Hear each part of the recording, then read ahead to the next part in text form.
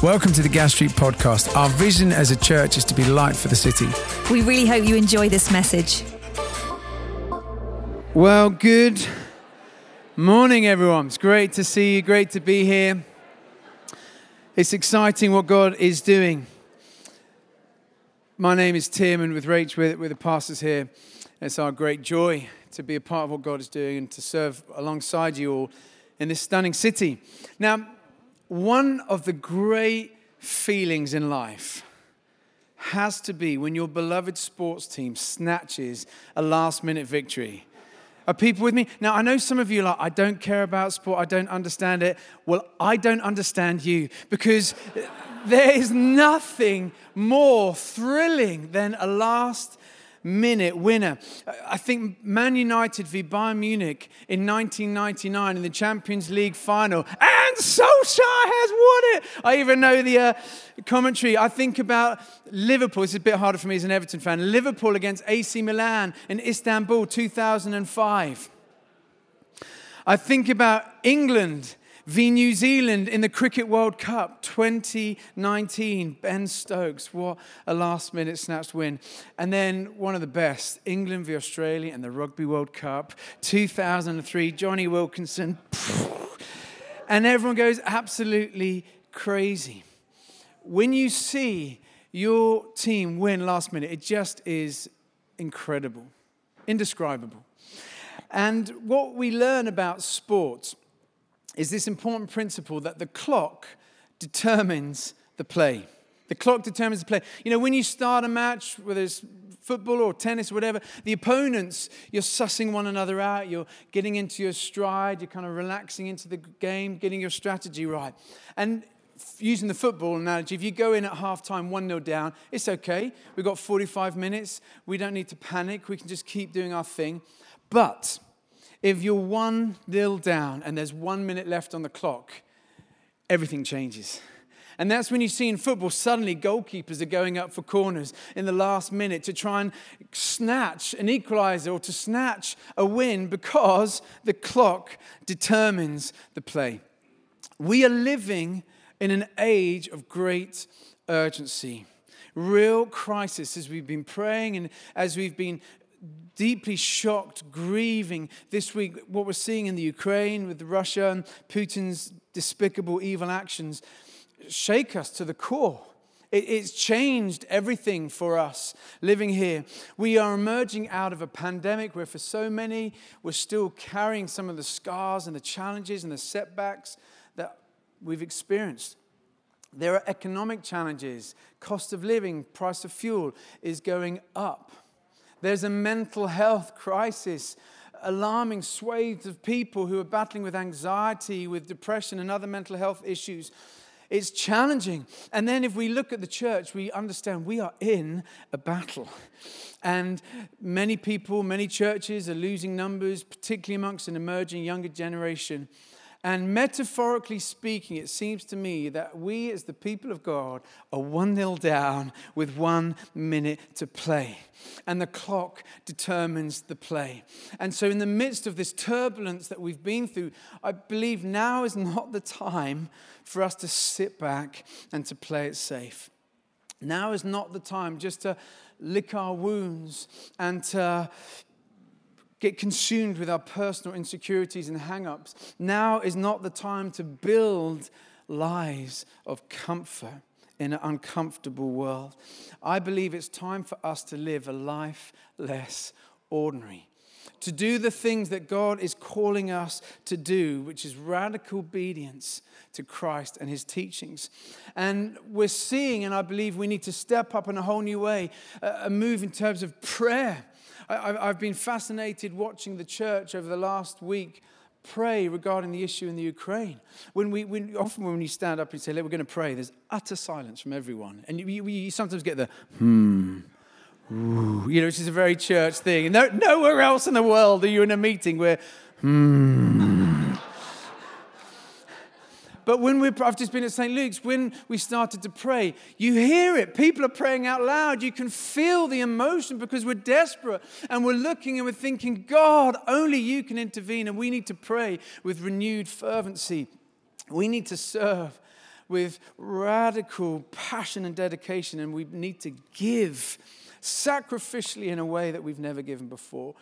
And over this month, we're going to be looking at our vision as a church and what we feel God's calling us to. But we believe that this is a season God is calling us to above and beyond, to go above and beyond, to reach above glass ceilings that we've been living under, both as individuals but also as a church, to reach beyond boundaries and limitations that we've been willing to accept in our lives. But now is the time for us to believe, to really believe and live like it, that we serve a God for whom nothing is impossible. But now is the time for us to cultivate a deep resilience, an honest faith, not a fake faith, but an honest faith that really takes God at his word, that believes he's the God who can do immeasurably more than all we ask or imagine, according to his power, which is at work within us. Wow, God's power is at work in us. And there's so much need in this city. Spiritually, people are lost. Spiritually, there is just a desperate need for hope, which ultimately comes in the person of Jesus Christ. But there are physical needs all around us. Loneliness, isolation, poverty, people desperate to find ways of getting into work, to rebuild their lives. And as the church, as the people of God, we have to step up, to step out, to be a part of God's kingdom come. And as a leadership team, we believe that this is a moment of expansion for us as a church.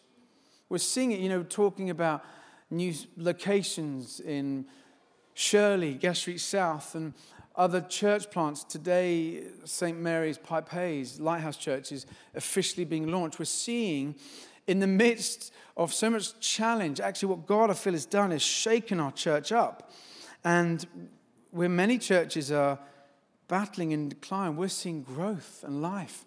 And we believe that this is a window of opportunity for us to step into as a church. And let's remember, we can all say, church, and sort of think it's some big thing. No, church is you. When I say this is a moment of opportunity, this is a window of opportunity, a moment of expansion, that's you, for you and for me and for all of us to step into this call to see God's kingdom come. And we believe that as we begin to plant seeds, we will see miraculous growth. And so Rachel and I are sharing today on this theme, miraculous growth. I've been challenged at this scripture, this letter Paul writes to the church in Corinth. Paul planted many churches. That was his strategy, the church's strategy for growth, for evangelism. It wasn't about growing and building businesses, like a franchise like Starbucks or Apple. No, this was about evangelism. Reaching the lost, reaching people who didn't know about the love of Jesus Christ. That's why we're passionate about evangelism and church planting, which we'll talk about next week. But Paul planted these churches, and one of the churches he planted was in Corinth. And the church was flourishing and thriving. But Paul wanted to teach them about the principle of generosity. And he doesn't hold back. And he uses the example of the Macedonian churches. And he says to this influential, flying church in Corinth, if you want to understand giving, if you want to grow in what it means to be a radical follower of Jesus Christ, I'm going to give you an example of a church that gave in a miraculous, stunning way. And so in 2 Corinthians 8, verse 1, we read this, should come up on the screen. And now, brothers and sisters, we want you to know about the grace that God has given the Macedonian churches. In the midst of a very severe trial, their overflowing joy and their extreme poverty welled up in rich generosity. For I testify that they gave as much as they were able, and even beyond their ability, entirely on their own. They urgently pleaded with us for the privilege of sharing in this service to the Lord's people. And they exceeded our expectations. They gave themselves first to the Lord, and then by the will of God also to us. So we urged Titus, just as he had earlier made a beginning, to bring also to completion this act of grace on your part.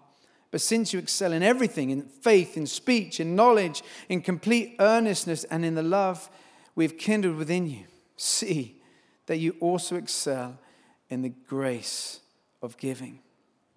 Now we need to understand the Macedonian churches were living under huge persecution.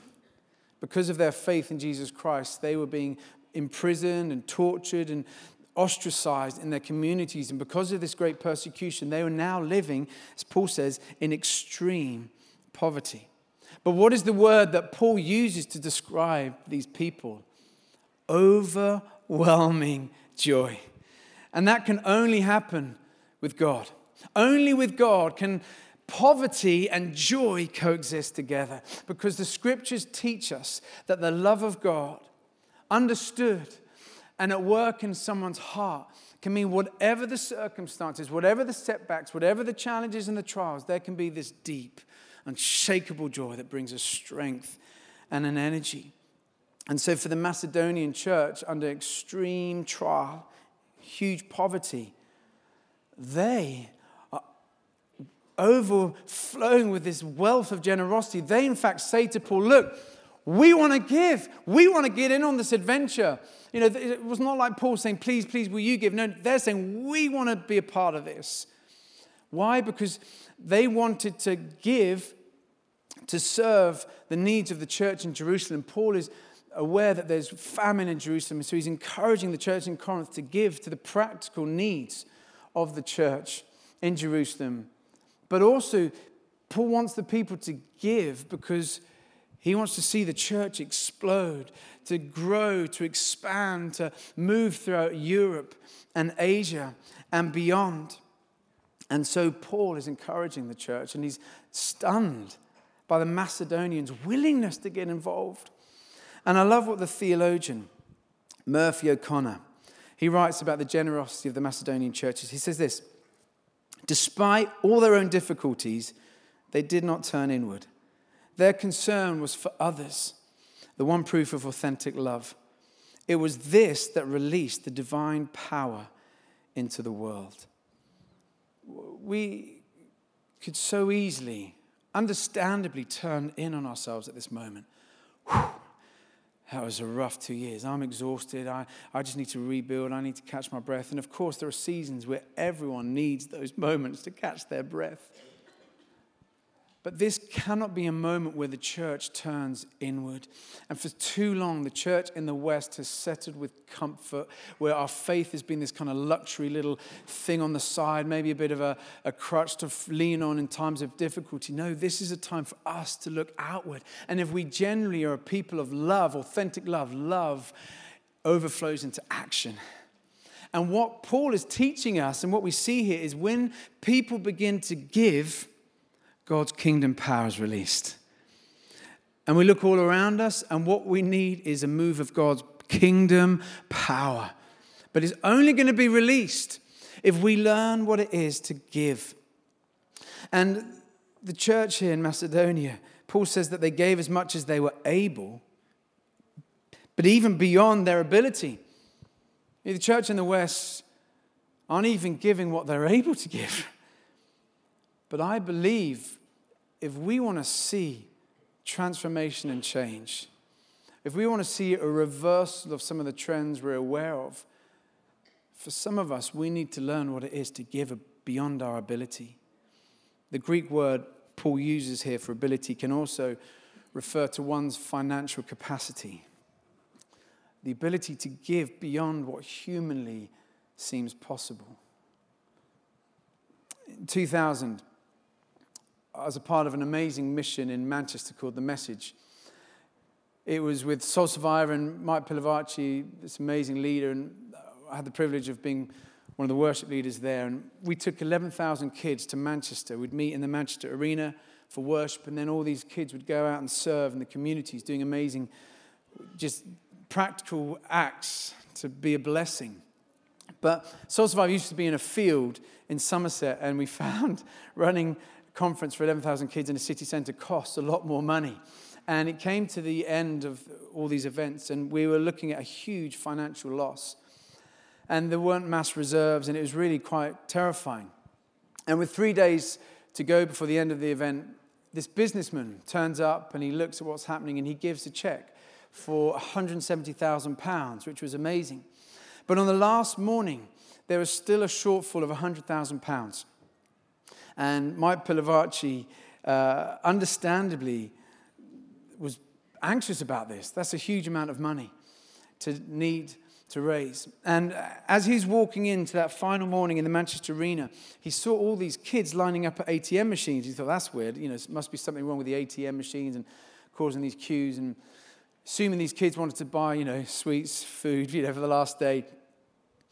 And always on the last morning, we'd take up an offering. And usually for Soul Survivor, a great offering would have been about £10,000. These are teenagers spending their parents' money.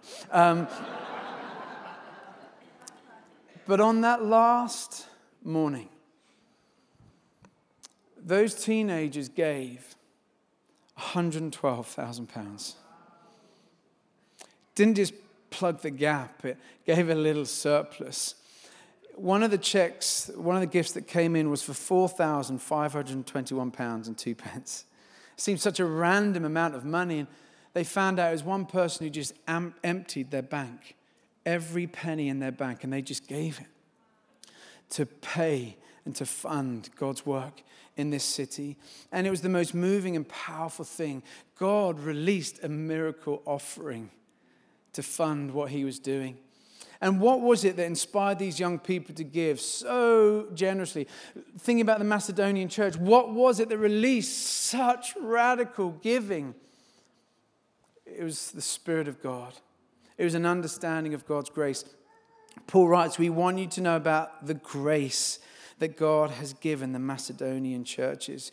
It was God's gift to them, that this understanding of God's lavish love, what they'd been saved from and saved for and into, what God had done in transforming their lives. And as they understood and grappled and lived in and enjoyed the salvation, this gift that was theirs in Christ, it's like, I want to give in return. Out of this, I want to be a generous person like God has been so generous to us. It wasn't a sense of duty. It wasn't like a fundraising campaign like Comic Relief or these amazing children in need things that happened, but it was just actually out of a sense of worship and joy and grace. It was a move of God's Spirit that released giving that can only be described as miraculous. See, giving is a visible sign of an inward grace. It's a visible, practical sign of something that's happening deep within. And that's why it's so important we pray, God, would you teach us? Would you show us? Would you do something in our hearts that releases us to give? And what happens when we give is it ushers in the kingdom. Every time you give, it ushers in the kingdom of God. And we are here today because of the generosity of that Macedonian church. Poor, broken and bruised. And they sowed a seed generously to enable the Christians who are lacking food in Jerusalem to be fed, but also to see the church grow and expand. It's part of this vision. And we wouldn't be here today if it weren't for the generosity of these Macedonians. I wonder what our generosity over this season of time, what fruit it might bring for decades, centuries, generations to come. It's an amazing, amazing thought. I love what Miroslav Volf, the theologian, writes about giving. It's a bit of a longer quote, so hang in there with me.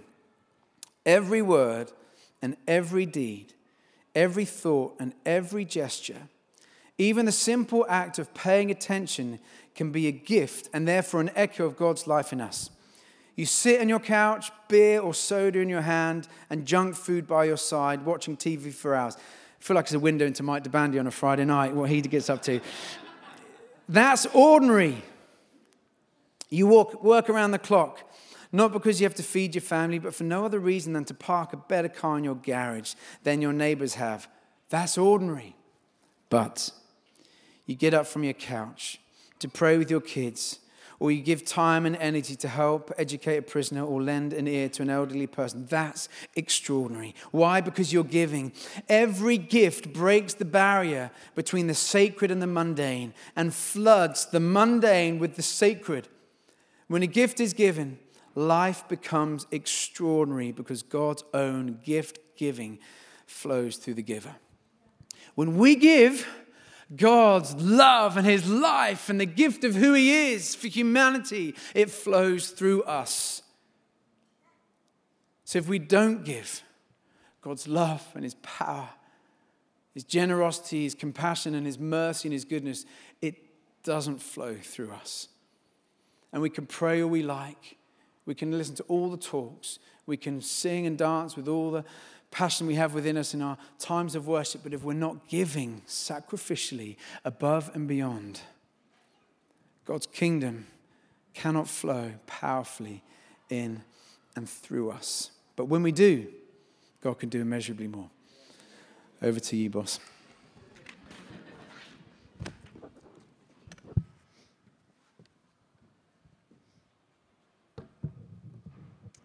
Yeah, as Tim said, we're seeing life. We're seeing life springing up in this church in so many different ways. As you just have to scratch beneath the surface to see all the life that is bubbling up, that's coming up through this shoots of life all around us. Tim mentioned today, it's the official launch of our latest church plant, Lighthouse Church over in Pipe Hayes. These are shoots of life coming out of the church, and it's amazing. It's amazing to think that that's more new life than springing up in another part of the city. More seeds being planted in different parts of this city. We're seeing shoots of life amongst the young people. Next weekend, 50 of our teenagers are going away for the weekend to worship. To open the Word of God together. Just a couple of weeks ago, 110 of our students, they went away together to worship together, to open God's Word together, to be community together. Last Saturday, we hosted a pancake party at Gas Street St. Luke's. 250 people, families from the local community, packed into Gas Street St. Luke's. And yes, the pancakes were great, but they were there for more than the pancakes. It was about community, being together. There is life. Life is springing up. We are seeing people come to faith. I mean, that is one of the most exciting things about being church, is seeing people come to faith in Jesus for the first time. And they're coming to faith through Alpha. They're coming to faith through church online, through Sundays. We're seeing it happen. People saying yes to Jesus for the very first time. And we want to share one of those stories with you. Kat is one of the students here. She came to Birmingham to study to be a doctor, to study medicine. And she shares her story in this video, but she first came to Gas Street because one of her friends, a fellow student, Sophie, who also comes to Gas Street, bravely one day said, "Hey, Kat, do you want to come to church?" And then look, watch this video and see what happens.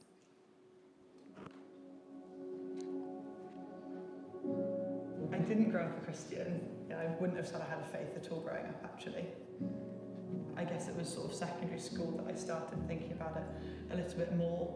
I was really interested in RS as a sort of student and like the debate side and the arguments, but at that point in my life I always took the sort of atheist stance, and that's what I'd always argue, and I thought I knew everything, and I thought I was confident in the belief that God definitely wasn't real at that point. So I came to Birmingham in 2017 to study medicine at university here, just living my normal, typical student life of going out, probably drinking far too much alcohol, making reckless decisions, and then like one day I woke up and I was like, you know what, I really fancy being in a church, like I just want to be in church.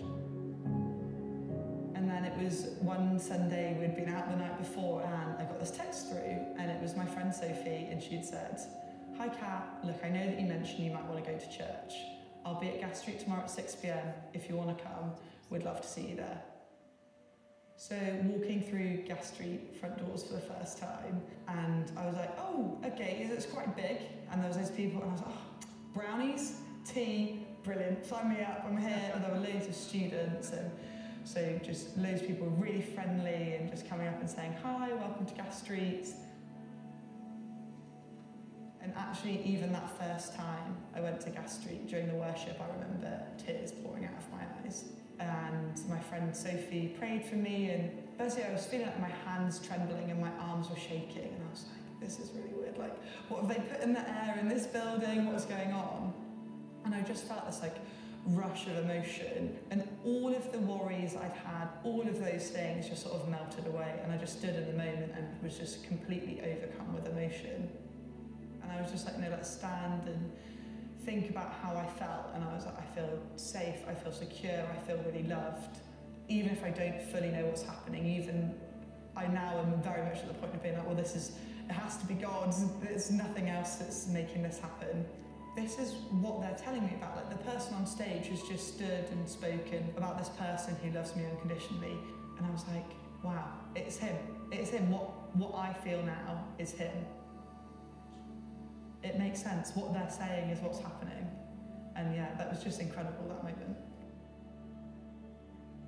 And someone was like, oh, we have student gatherings, which is just the students on a Tuesday. And then I started going on a Tuesday and loved it. And anyone who's been to Gas Street Students will know that it's almost impossible to not have fun at Gas Street Students. And there was food, and there was games, and there was Bible teaching.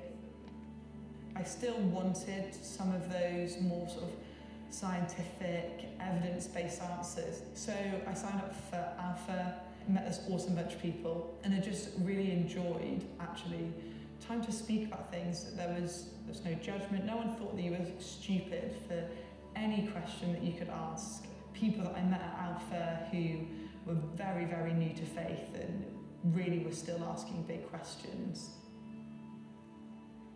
For me, I was quite an anxious person. I used to have panic attacks quite a lot, and I have not had a panic attack for years. I am way more grateful for lots of the things which happened to me. I think I worry less about the little stuff, and I really just enjoy God's gifts, whether that's big things and little things. And can't now imagine living how I lived before, and I can't imagine making decisions where God wasn't at least part of what I was thinking about. I think I'm just more content, happier in life since becoming a Christian. I remember it was Tim actually said, if you've not been baptised and you come to church, make that the next step of your journey. Like that could be the next thing that you need to do. And I was like, yeah, that's it, gotta do it.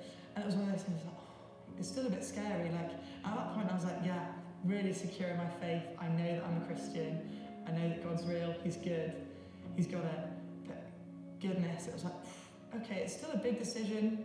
All of my family were there, even people who really wouldn't consider themselves Christians, and the same with my friends. So yeah, best yes ever. I think now as a Christian, it's easier for me to see where God was, sort of when I didn't know him. All of those little steps which have lined up, and now I'm sat here at church, just incredible thinking back.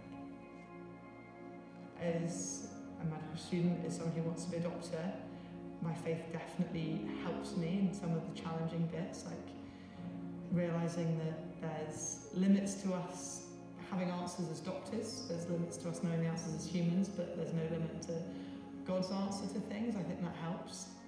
Having that faith perspective of knowing that God is good. He loves every person that's in that hospital, every person that's in the GP surgery, even if they're not aware of it, God is with them, and knowing that it's going to be good in the end is just a revelation. I never feel alone. I never feel like I need to panic or worry about things, but that consistency that he has, that he's with me in all aspects of my life, that he's so close all of the time is just like, that's what I think I'm at now. That's how I think I know him best, is this just closeness, this close security.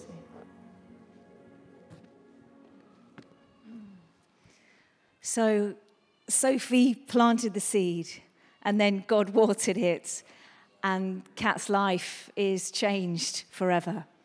These are the seeds that we're talking about. And over the next few weeks, we're really excited to share with you some of what we believe that God is calling us to as a church. He's calling us to play our part, to continue to play our part in this vision that we felt God give us right at the beginning, to be light for the city. And we just want to encourage you, we want to challenge you. Would you track with us over the next couple of weeks? I don't know what your church attendance is like, generally speaking, but could we encourage you, if you want to be if you want to be part of what God is doing through this church, would you just track with us for these next few weeks? Because we really believe that each Sunday is going to build on the next one. This is a key moment in the life of Gas Street. And if you want to be part of it, if you want to be if you want to be part of what God is doing, just track with us for the next couple of weeks and listen in, open your heart and allow God to speak to what he might be saying to you through this. Because as Tim said, we can talk about the church, but you are the church. You are the church. You are the church. So please come, please track with us. And next week, we're going to be focusing in on plants and locations, the opportunities that we have as a church to plant more churches, to plant more locations, to train up leaders, to step into different parts of the city, to reach different communities right across the city and beyond. We're also going to look at online.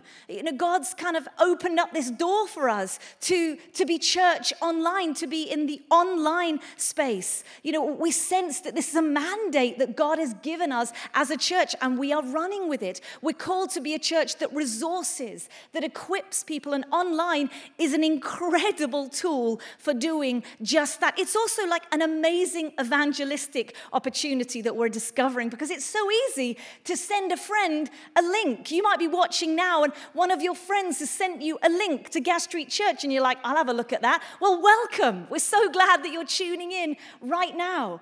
And so we want to explore what are the opportunities that we have to see God's kingdom come through online. We also, the following week, we want to look at the emerging generation. So on the 20th of March, we want to explore some of there are immeasurable opportunities that we have to see God's kingdom come through young people, through the emerging generation. That's our kids, that's our youth, our young people, that's our students. And this is a demographic that is hemorrhaging out of the church. The statistics about attendance amongst the under 18s, amongst the under 21s is terrifying. That could be a whole generation that never gets that invitation to church. We have to see that change. Do you see that there is an urgency? Why we can't just come to church and rest on our laurels and get comfortable? There is an urgency. We have to plant these seeds. We have to pray and play our part in going above and beyond, that the tide would turn, that we would see young people back in church, giving their lives to Jesus, having their lives radically transformed, that they would lead obedient, radical lives for Jesus. That's what we're asking for. That's what we're looking for. And then the following week, the last Sunday in March, we're going to look at mission. Again, all the innumerable opportunities for us as a church to play our part in practical ways in our community, in our city, and beyond. Many of you will know we launched Love Your Neighbor 2 years ago. It started as this sort of fledgling food bank in response to some of the food insecurity that we had noticed many people were facing in our community, in our local community, on our doorstep. And so we kind of set up this food bank, trying to be helpful, trying to serve the practical needs of the people that live really within sort of a mile or two of this building and Gas Street, St. Luke's. And then God has miraculously grown the work that is happening through Love Your Neighbor. And we're going to share much more about that in a few weeks' time, the last Sunday in March. Now there are 13 missional streams that run out of Love Your Neighbor and into the local community. One of those streams is the Job Club. Because when you start meeting the need of food insecurity for people, what you realize is that actually the challenges that lead to food insecurity are way way more profound than how can I get a meal on my table to feed my family. And as a church, we thought, you know what, we got to backtrack with people. We got to work out what's happening here. How is it in the 21st century in Birmingham, there are families that can't feed their kids? This is not right.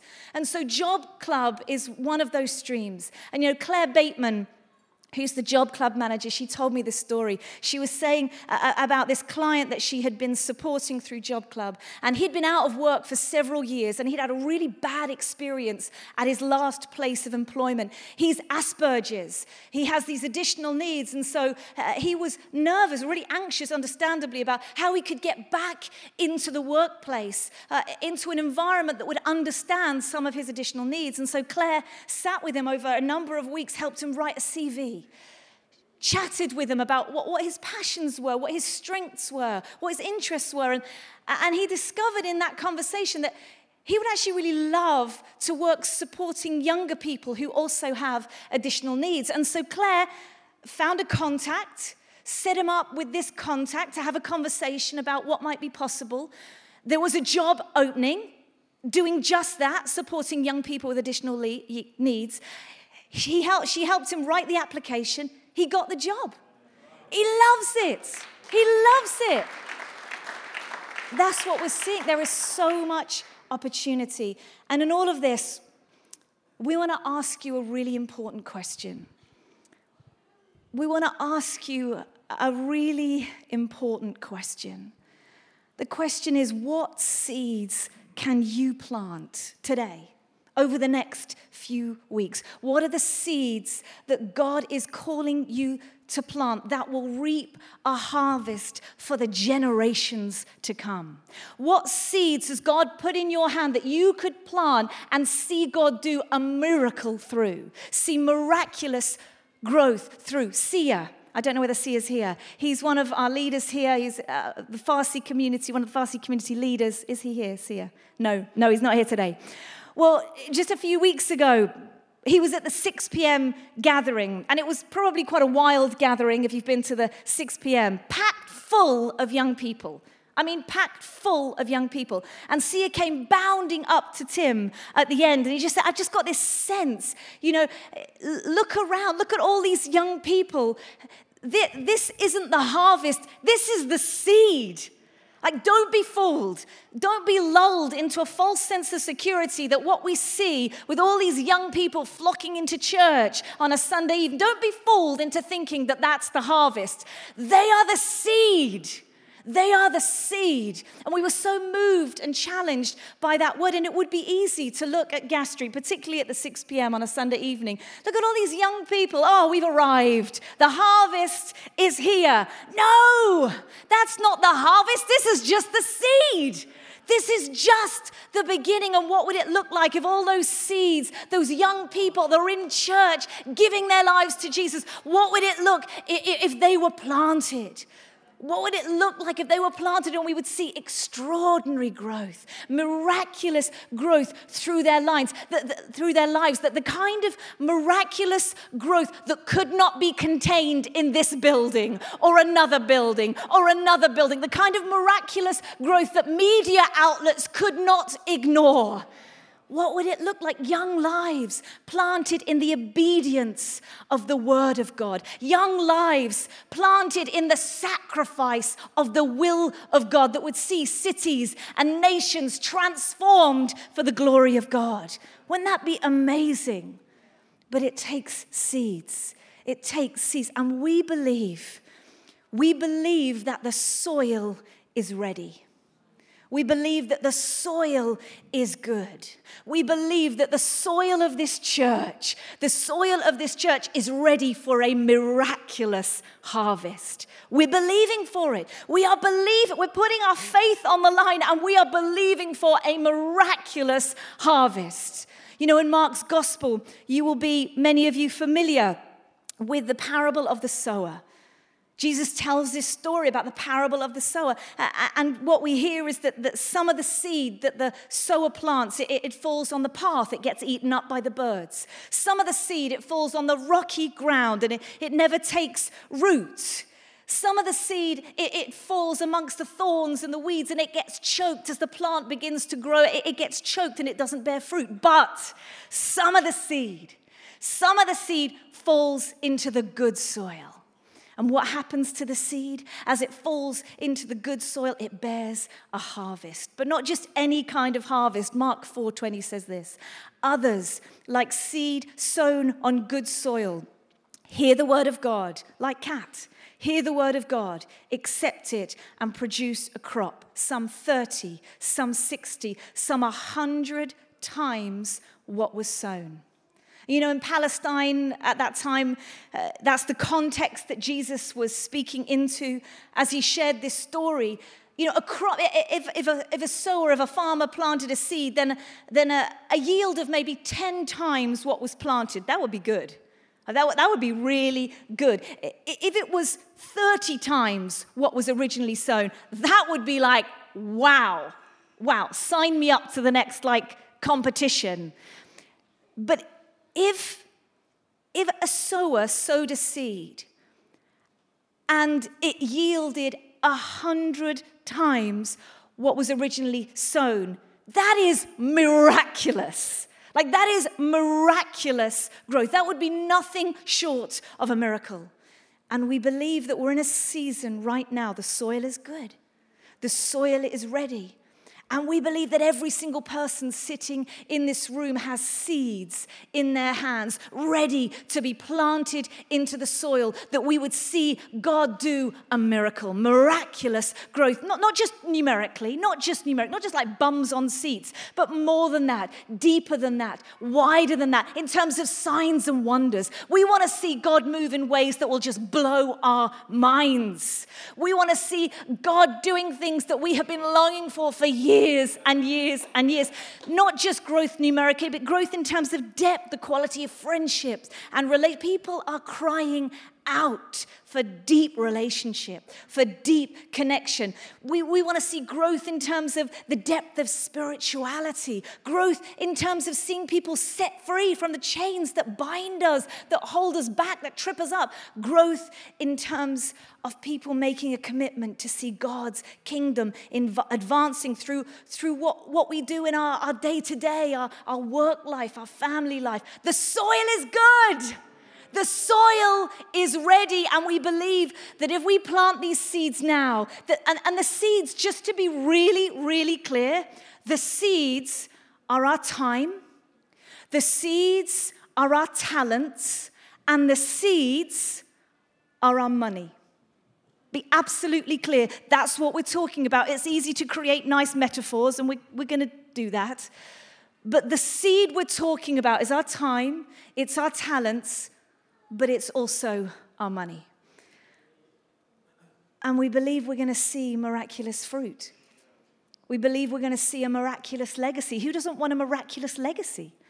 You know, when we're gone, when we're with Jesus, it'd be amazing to think that what we left behind, because we planted seeds in faith above and beyond what we thought we were able, that we leave behind a miraculous legacy. You know, a while ago, 2 different friends from different sides of the world sent Tim and I prophetic words, a prophetic picture and a prophetic dream.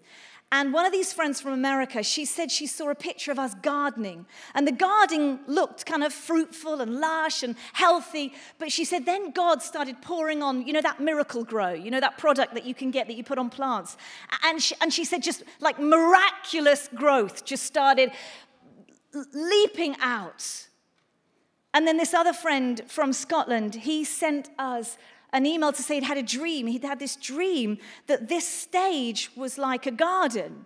And we were watering the stage with a hose pipe. And it kind of looked a bit weird, but the garden of this stage was flourishing. And people were asking, why are you watering the stage? Why are you hosing it? And it seemed kind of bizarre, but the garden was growing fast. And the sense that our friend had is that God was at work. Life was going to just explode out of this church. We feel excited that God is speaking, God is on the move. As Tim said, this is a moment of expansion, and it will require all of us giving. And as we share more of this vision over the coming weeks, over the next couple of weeks, we want to encourage you. Would you seek God with us? This is a time of seeking God, of asking God. Would you seek God with us? Would you ask God with us that he would release the resources that we need to see all that we want to see, to go above and beyond? And so over the next month, these next few weeks, we're going to be praying, and we're believing as a community. We're believing as a community that we might see £350,000 given through this church, through you, through me, through us. £350,000. That's what we're believing for. That's what we're asking that God might do over the next couple of weeks through this church, so that we can resource all that you're going to hear about over the next few weeks. And just to give you a few little details, just again, something to sort of root it in reality. Currently at Gas Street, there are 320 households that give regularly to Gas Street. There are 320 households that give regularly to Gas Street. And yet we know that there are 1,500 adults that are connected into Gas Street regularly. That doesn't include the 7,500 people, 7,500 people that tune into Gas Street online every week. That doesn't even include those people. Of those 320 households that give regularly, the average giving is about £145 a month. And so if you do the maths, if of those 320 households, if every one of those households was tithing, that's giving 10%, then we worked out that then the average household income is around £17,500 a year. That doesn't quite seem right. And so essentially what I'm saying, if I'm putting it like really, really bluntly, that means that there are a lot of people that come to Gas Street, that call Gas Street their home church, that don't give regularly, that don't tithe, that don't give 10% of what their income is coming in every month, every year. And I'm not saying that's a guilt trip, just to be really clear. This isn't a guilt trip. I don't want anyone to leave feeling like they have been guilt tripped. But we think it's actually really helpful in the context of the next few weeks for you to know that, for you to understand that. And we're going to explore over the next couple of weeks how important it is. And it's not that easy talking about money. We know that, like we're English, we don't do that. And yet we have to talk about money. We have to talk about money because it's a discipleship issue. That's another talk. I'm not going to do it now. But we also have to talk about money because if we are going to see this miraculous growth, it will take nothing short of everyone seeking God, everyone asking God, what seeds have you put in my hand? Everyone asking God to speak to them. Tell me, God, what do I do? What do I sow? What am I called to over these next few weeks to sow into what you're doing so that we can see this miraculous growth? That might look like starting to give regularly. That might be increasing your regular giving. That might be giving a one-off gift on top of your regular giving. And then on the last Sunday of March, we're going to have this moment. We're going to have this moment where we all give. We all give an above and beyond offering. Now, that doesn't mean that you can't start giving now. If you're not giving regularly, start today. If you want to increase your regular giving, do it today. But on the 26th of March, we're going to have above and beyond offering. I want to end with this as the band come up. I know we're going over time a little bit today. Don't worry, your kids are fine. Just as the band come up today, we want to create space to respond. And we're going to respond a little bit differently today. Because out in the cafe area, there are some shelving units. I don't know whether you clocked those. We haven't just sort of added to our decor, no. But on those shelving units, there are some planters. And they've got a whole load of soil inside of them. And in a moment, we're going to invite you to grab a packet of seeds. The Hello and Welcome team are primed, ready on the door. They got hundreds of packets of seeds. And they're going to give each one of you a packet of seeds. And we want to invite you to take those seeds and to plant them in the soil, in the planters, in the cafe area. And we're going to do this in silence. I know we like to chat. I like to chat. But we're going to do this in silence. And the reason that we're going to do this in silence is because we want to invite you to grab hold of this moment before you walk out the door and crack on with the busyness of your day, to reflect, to ask God, to use this symbol of the seeds, the physical seeds in your hand, to ask God, what is it, God, you're asking me to plant? What is it that you're asking me to sow? What are the seeds that you've given me that I can plant into the soil of this church that we might see miraculous growth? Ask God, what does it mean for you to go above and beyond today over the next few weeks that we might see miraculous growth? And so the way it's going to work, we're going to go out row by row. We're going to do it in silence, but we are going to move quite quickly. You'll have time as you journey through the cafe and as you journey back to your seat just to pray and to process. But grab the seeds, plant them in the soil. Very practically, you don't have to squish them down into the soil. Just scatter them on the top. Just scatter them on the top. That's all you have to do. And then come back in here, and we'll close as we come back in. And can I just suggest, if you're online, there's probably a seed emoji, isn't there, or some plant. Put it on the, and it'd be amazing if everyone who's watching, or if you're on your phone, you can do that. Just put an emoji of an appropriate seed, and that'd be your way of. Well, I doubt there are inappropriate seeds on.